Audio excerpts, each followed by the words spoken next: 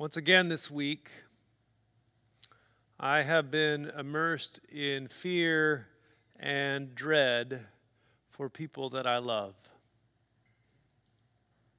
And in particular, a fear for friends and family and neighbors who are living while black in the United States of America.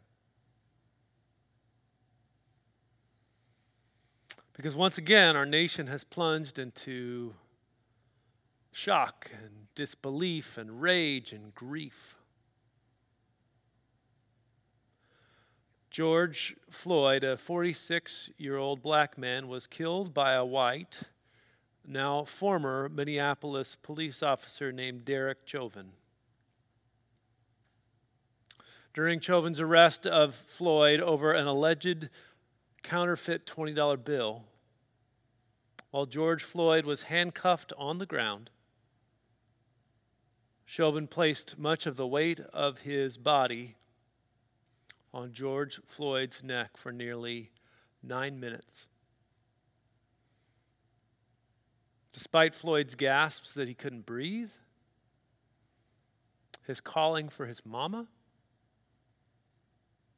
and the pleas of those gathered there. For nearly 9 agonizing minutes, an officer of the peace slowly but surely suffocated George Floyd. And the days that have followed have unleashed a torrent of pain and anguish and rage. Because this isn't simply about the murder of one man. This follows the deaths of Ahmaud Arbery and Breonna Taylor and a multitude of black folks in a legacy of legitimized terror that has stretched for over 400 years. And so my fear this week has been for the people I love, that they too will find themselves in a certain place at some time, barbecuing or bird watching, and the pernicious and subliminal forces of racism will crush them.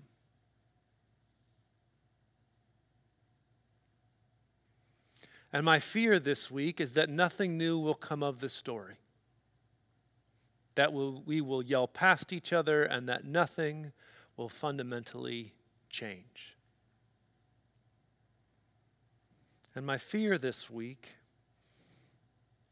is that at the end of all this pain and suffering, we will come to an even greater chasm, and the fractures of this nation will deepen and widen, and that there is nothing to stop us from falling apart.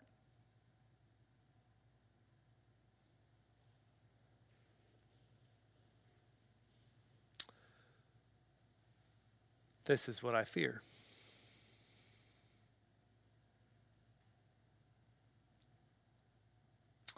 And every year on Pentecost, we hear a different portion of John's gospel in which Jesus talks about the Spirit, the advocate, the comforter, the one who will be with those who trust in God. And this time when I heard this passage, which is told very early in the Gospel of John, I was reminded that the disciples receive this promise of the Spirit pouring out from their hearts before the hurt has come, way before they knew they would need it.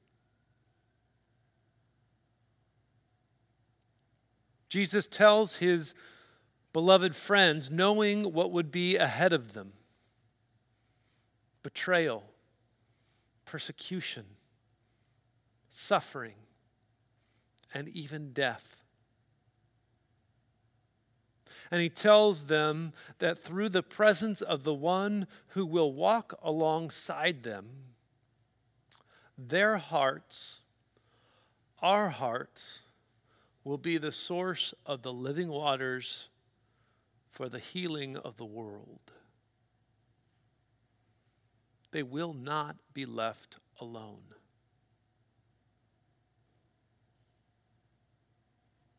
And while they may not have understood it at the time, it was a promise that they would not forget.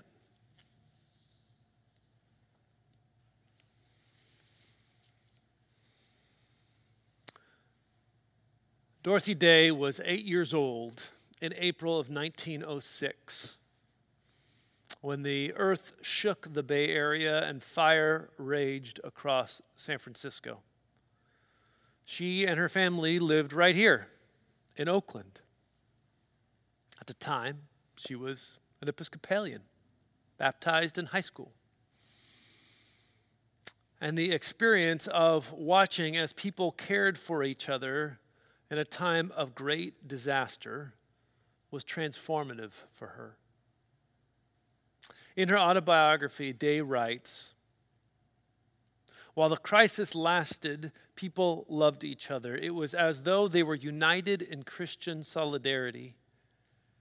It makes one think of how people could, if they would, care for each other in times of stress, unjudgingly, in pity and love." This feeling, this notion, this reality of true and radical community, perhaps you've felt it. Perhaps at a time when things were falling apart, this would frame Dorothy Day's life's work, which was forming communities of radical love and service in the midst of the disaster of poverty. But her experience as an 8-year-old in Oakland crystallized a question that would accompany her the rest of her life. She saw strangers pitch tents and offer clothes and share meals, and she wondered, why can't we live the way we do during disaster when it's not? Because even as things fall apart, there is a drive to come together, but often it is not sustained. We move on from the intensity, forgetting the solidarity that we have experienced.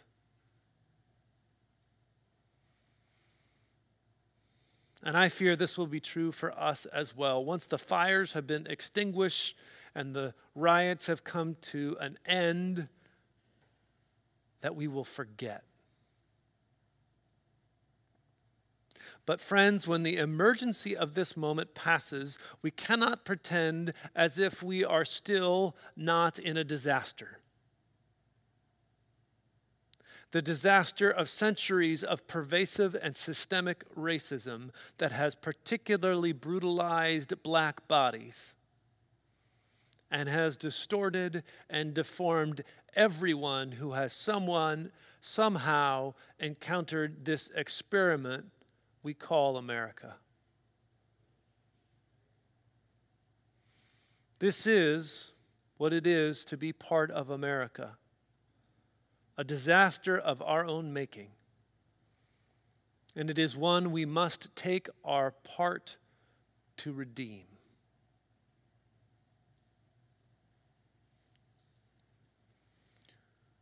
In the past couple of weeks, I've spent more time with the work of Rebecca Solnit. She's the author and activist who held up the metaphor of the chrysalis as to where we are right now. In an On Being interview with Krista Tippett that was rebroadcast in March, Solnit talks about the choice we often face in disaster. That even in the midst of the world falling apart around us, we can choose to fall together. But it is not always easy to see this as a possibility, especially when it is so clear what is falling apart. There's a temptation in times like these to make sure that someone else falls first, or to avoid the suffering of those around us as long as we can stay safe. But when we do that, still all of us eventually fall. And we have the capacity to make the choice in that moment. The choice to acknowledge that our fate, our salvation, is bound up one with each other. For falling apart is not inevitable, as witnessed by the dozens and dozens of black and white and brown folks who have been showing up after the fires in Minneapolis and after the riots in Oakland and in cities around this country. People have been showing up to fall together, to clean up, and to repair the damage. But to do this, we have to trust the promise that God's Spirit, flowing like living water from our hearts, will be everything we need to fall together.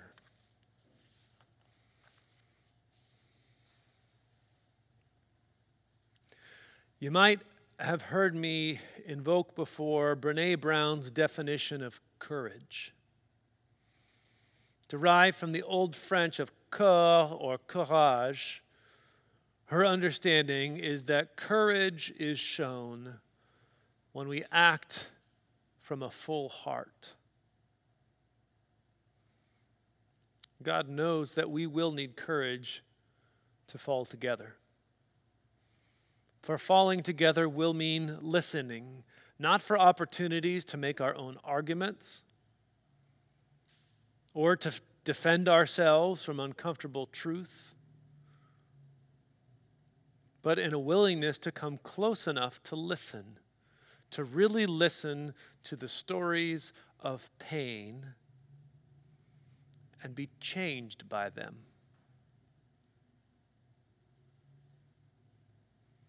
For some of us, this will mean a renewal of effort and attention. For some of us, this will be a beginning, a new way of being in the world. And for some of us, well, some in this congregation have been waiting a long time for justice to be fulfilled.